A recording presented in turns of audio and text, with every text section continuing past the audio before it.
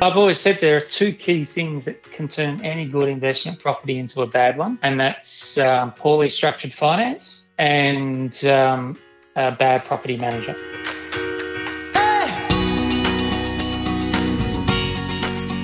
This is Property Investory, where we talk to successful property investors to find out more about their stories, mindset and strategies.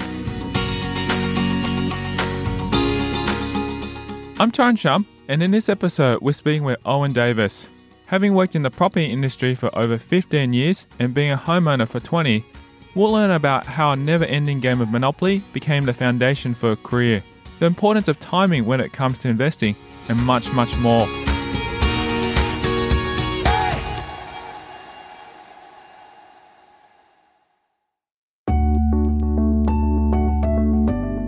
Having been in the property game for so long, Owen Davis is well versed in the area of property investing, finance and real estate. I'm the principal and director of Leifield Real Estate, and I've been self-employed in this industry for over 15 years within the finance, real estate industries, where we really focus on looking after the property investor. I started in the industry in the late 90s, working for a number of different businesses, and really learnt how not to do it, really. But at the same time, was building my own portfolio of properties, and in various different ways, so bought my first house in 1997, so over 20 years ago now. From assisting other property managers, talking to business partners or property investors, no day is quite the same for Davis. Any given day now? Well, we're working with all of our property managers because we specialise with property management across Sydney, Melbourne, Brisbane. A lot of my time is spent working with them to help promote what they're doing through marketing. We do a lot of social media, and we're talking to a lot of our business partners who are more your mortgage brokers, financial planners and accountants, as well as builders and developers that we're working with to provide property management to all of their clients and purchasers. So I travel a bit, and our business is a bit different to the typical local agent who specialises more in owner-occupied sales. So we're just focused purely on the property investors. So it's out and about quite a bit, driving around Sydney, or I was in Brisbane last week for a few days, working with our team up there. But it's talking to our property managers who are on the ground all day, every day, dealing with tenants and owners and all of the problems that come up, and having to fix them or find solutions or whatever it might be. It's never a boring day in property management. Davis adds what he believes are the two most important takeaways when it comes to managing property. I've always said there are two key things that can turn any good investment property into a bad one, and that's poorly structured finance and a bad property manager. Growing up in the northwest of Sydney and staying in that area for most part of his life, Davis shares it was his early career combined with his childhood that sparked his interest in property. I grew up in the Hills district of Sydney, so spent most of my life there, and haven't really got out of. It was only a few years ago that moved away to out of the Hills area to northern beaches of Sydney, and it's haven't really moved around too much apart from that, but grew up there. It's and I always knew that I wanted to do something with working with investors and working in the real estate space. But it wasn't really the owner-occupied space. So I did a small stint in typical local real estate sales, and that was okay, but didn't really catch on for me. It was too transactional. I like relationships and looking after people and helping them to grow what they've got. But I had a father still have a father who's an accountant and a public accountant. So I grew up in a household that I was exposed to at least the tax environment, and it was not something that was talked about a lot, I guess, but I was exposed to it enough where I could ask a lot of questions, so I always had an understanding that of what you could or couldn't do from a tax point of view. I tried doing the accounting thing after school, but I wanted to have a chance of growing a personality, so I didn't go down that road. Completing his studies at the local public schools near him, Davis explains when he discovered further education wasn't for him. Went to a couple of different schools, so just local public schools, school for me wasn't really something that did a lot for me. I think I already knew what I wanted to do, but it was just working out how to do it. So I had a fun time at school. That's about it. And why he decided to skip university in education in favour of work and experience. University wasn't for me. I wasn't a good student, so I wasn't interested in going to uni or anything at all. I knew I always wanted to be self-employed. So what's the point in wasting 4 years and racking up education debt that I wasn't going to use? And so from there, went straight into the workforce. Davis shares the types of jobs he did prior to property managing and how he got into the property industry.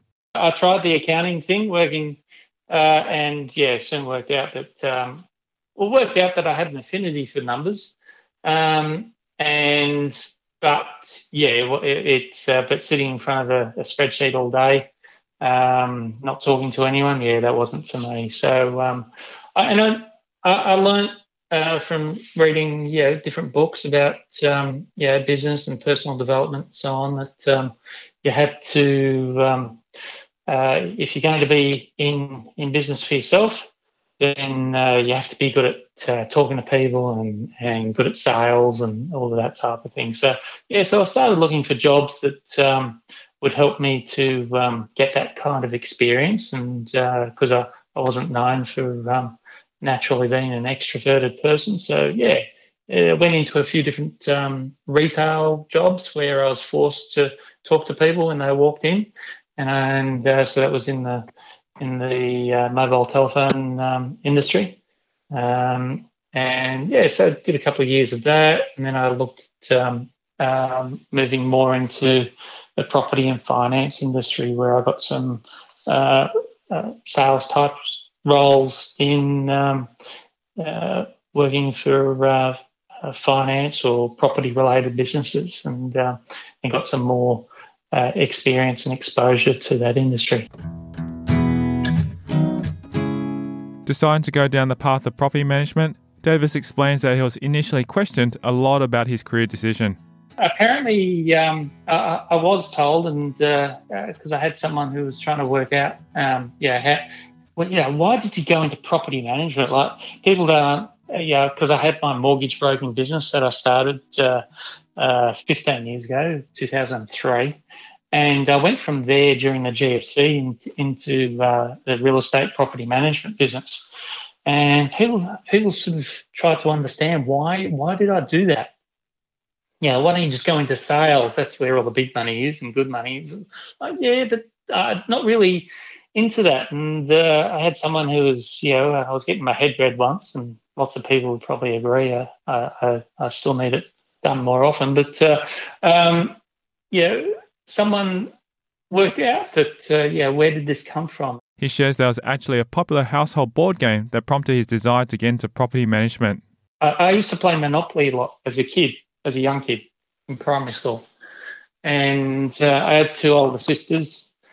And so I was the baby boy, as I kept being reminded. But two older sisters, they weren't really interested in playing Monopoly, and Monopoly's got the board game has got a lot of negative connotations about it. I talk to people about it and say, oh yeah, Monopoly's just boring. It takes hours, days to play. And it is true. Everyone tends to give up playing Monopoly just as it's starting to get interesting, because it takes a few hours for all the properties to get bought up, and then you can start putting houses and hotels on it. But as a result of that, my two older sisters used to get sick of playing the game with me. So from there, they tell me, oh, just take my turn, and they were going off on the phone or something. And so eventually, I just ended up playing the game by myself, which people laugh at, and it's and it's okay. I'm over it now. I've had my therapy, but but what ended up, and it probably started like that, situation where I just kept on taking a turn for my sisters. But eventually, and not many people know this, but there are actually 10 pieces in the Monopoly game. So I thought, well, let's make it interesting, because it stopped being about who was winning and who was losing for me. That's basically the bottom line. Whenever I tell this story, people say, well, who would win? And it's like, well, there was that stopped being the goal of the game for me. So I ended up playing the board game with all 10 pieces by myself. And it stopped being about winning it, and it started becoming about making the game last as long as possible. So instead of it being a game of winning, it became a game of managing the players. So I didn't realise this until it was about 6 or 7 years ago, and where it's just like, oh, maybe that's where I got it from. And so for me, because this game would last for weeks. I'd get home from school, I'd pull it out from under my bed, and I'd have to make sure everything's in the same places. And the bank would run out of money every so often, so I'd have to set up little bank accounts on the back of on back of envelopes for the richer players, and then I'd sort of pack it up and slide it underneath it, when I'd finish. But these games would last for weeks, and so it became a management process of me, from my point of view, of trying to make these players stay in the game for as long as possible. Coming up after the break, we'll delve into Owen Davis' journey and how he got started in property. Well, the first property I purchased was my first home that I lived in, and we got into that. That was in 97, and we got into that with only a 6% deposit. How he grew his portfolio. 3 years later, we sold that for a 100,000 profit. We then bought another block of land in Kellyville, built that ourselves to live in. And while we were halfway through that, bought another block of land in Kellyville around the corner. His advice on the current lending situation in Australia? A lot of people who have never had a problem being able to borrow money have now got a problem. So the best time to buy is when you can afford to. And that's next. I'm Torrens Titled, and you're listening to Property Investory.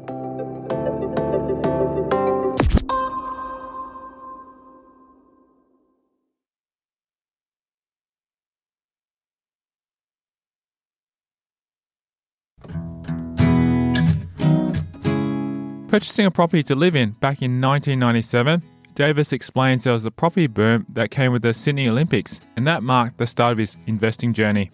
Well, the first property I purchased was my first home that I lived in, and we got into that. That was in 97, And we got into that with only a 6% deposit. And it seemed like huge. And the purchase price was something like, and that was in Glenwood in Sydney, and near Borkham, between sort of Borkham Hills and sort of Blacktown, and bought that for $237,000, and that was huge money back then. It was huge money, and people were saying, "Oh, you're overstretching yourself, and why don't you be a bit conservative?" And it was a brand new property; it was a house and land package, and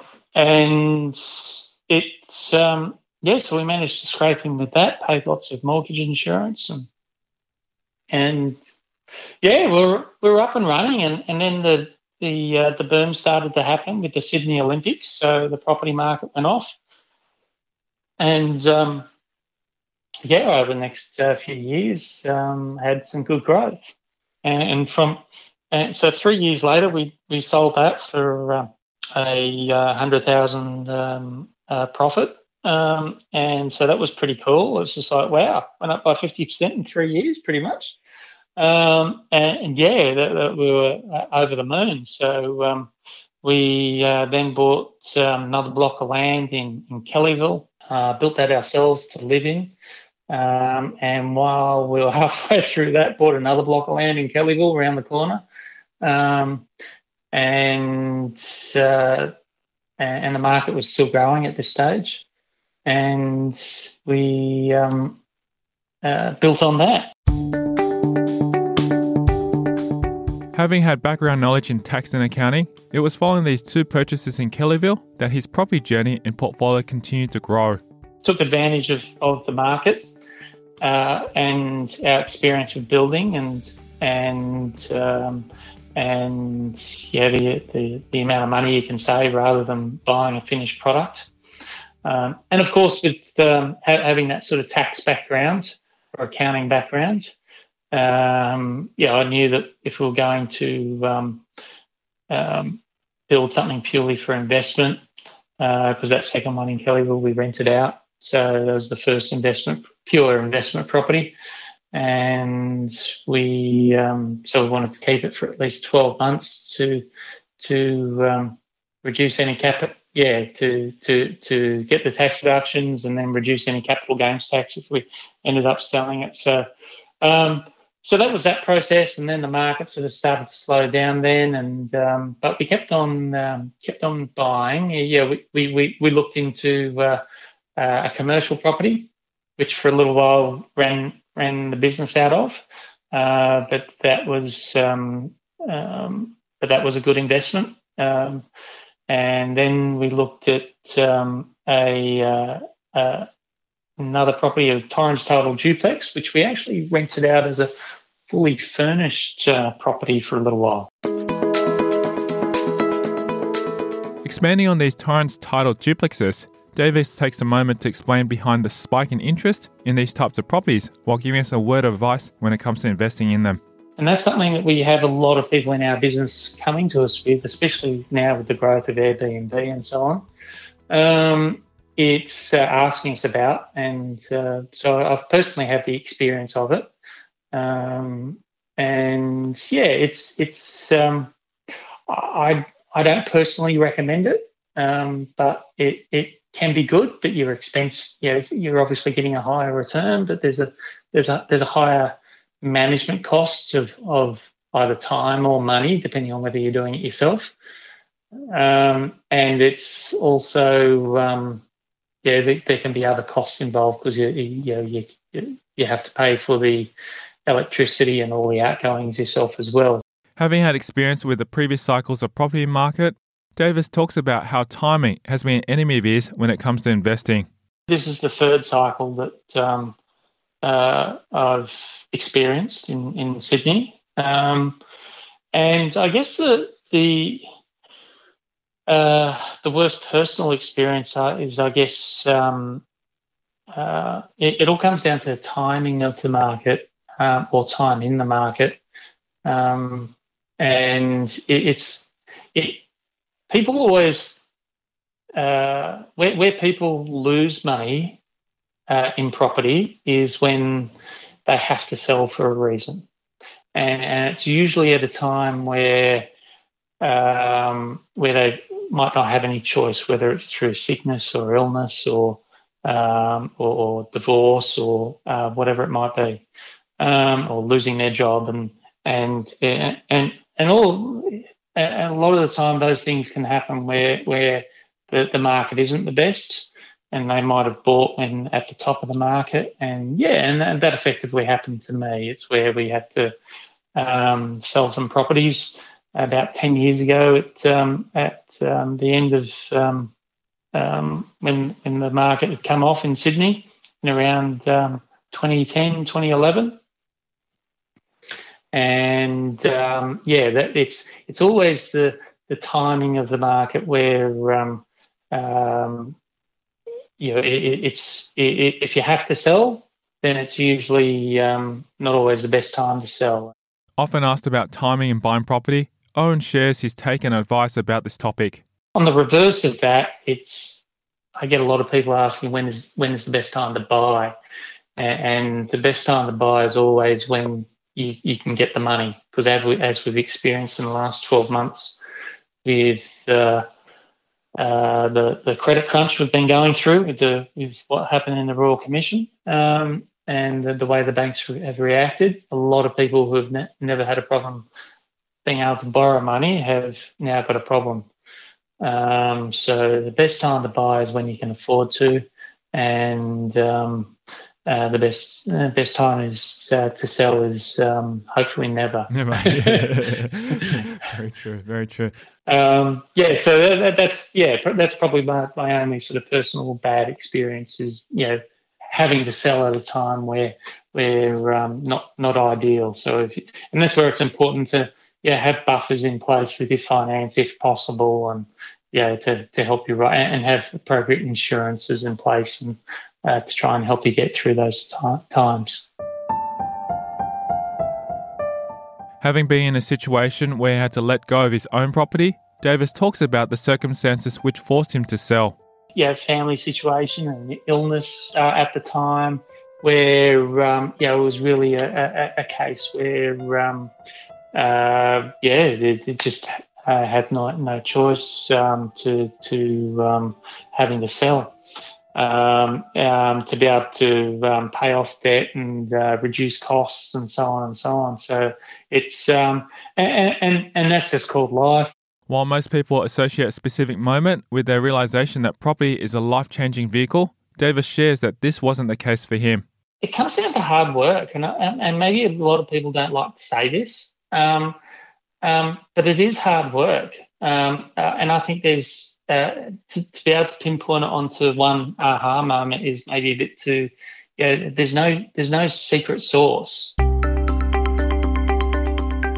While all of his interest in property seemed to just build and grow as time went on, Davis states that there are certain things he learnt along the way that cemented his desire to get into the property game. And maybe that's where I'm a little bit special, as people like to call me. It's not always in a nice way, but maybe I was a bit of a property and tax geek, and I always sought out these things. There was from quite young, I was always interested in these things. So I studied it.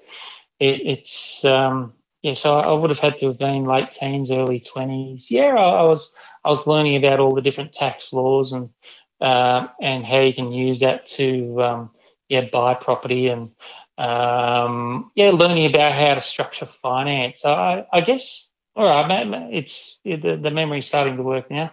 When I learnt more about being able to structure finance, I guess that's where maybe the aha moment was of how to and then having to tell banks how to do it, the bank employees, and that's where I maybe decided to become a mortgage broker after a few years, because I got sick of having to teach bank employees how to structure my debt. It's learning how to do that with interest-only setups, being able to then get revaluations after equity increases to be able to pull out that equity, and also using different lenders, learning how different lenders would service debt, and so you can sort of use them one against the other. But this was in the good old days where you could do that. A bit more difficult now, but I guess that would be the aha moment of working out how to, yes, reclaim that equity that you've had in the growth in the properties, in the capital growth, to be able to then finance the next one. Using lines of credit, which were readily available back then, to be able to cash flow the building process, but also being aware of the markets just don't keep growing all of the time. So I did look at the past in terms of learning how long these cycles last for, and to try and take advantage of that as quickly as possible. So I guess that would be the aha moment of just learning how to take advantage of those finance structures, and so I spent a good year or two teaching myself how that worked, by speaking to lots of different lenders, and there weren't as many mortgage brokers available back then as there is now. So, inspired by Owen Davis' journey and the things he's learnt along the way, we'll keep the conversation going in a future episode of Property Investory. We'll discuss why he uses a multi-layered strategy. I guess there was various strategies, and I always like to have a varied strategy with the properties, looking at both capital growth for getting short-term growth. The interesting personal habits that have been contributing to his success. My personal habit within this industry is just I love it. So I'm continually, I'm one of those people who just goes looking at open homes for fun, or. And that's next time in a future episode of Property Investory.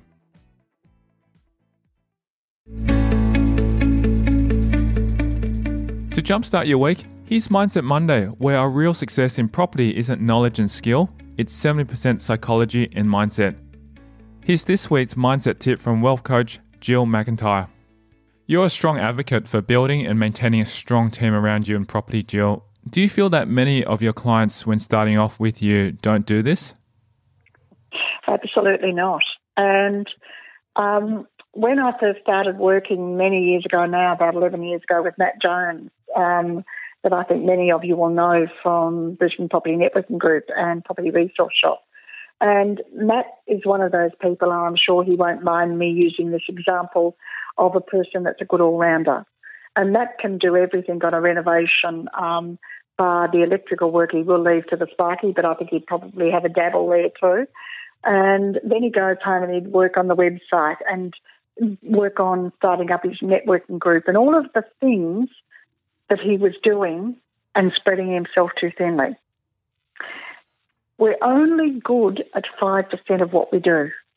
The other 95%, we need to leave it to other people that are better suited at doing whatever tasks we're doing than what we are. Stop and think. Matt could do all of those jobs, for example, but some of them would take him far longer. And I know for myself, I love back of the envelope photos, but sitting down and doing a full feasibility absolutely bores me to snores. So my property joint venture partner, he is excellent at the back end stuff like that. Yes, I can read them, I can understand what goes into them, but my time is better spent at the things that I'm really in my 5% zone with. So stop and think what you're good at, because we need to be monetising and maximising that 5% so that you can then, that's your specialty area. If it's negotiating, if it's finding deals, work on that one. Get someone else on your team that can do things that you don't like It could be something that you usually put to the bottom of the pile at the end of the week because you don't want to do it on Monday and you do it on Friday. And if that's hampering you and slowing you down, do something with your 5% and get someone to help you with the 95%. So until next time, enjoy that one too.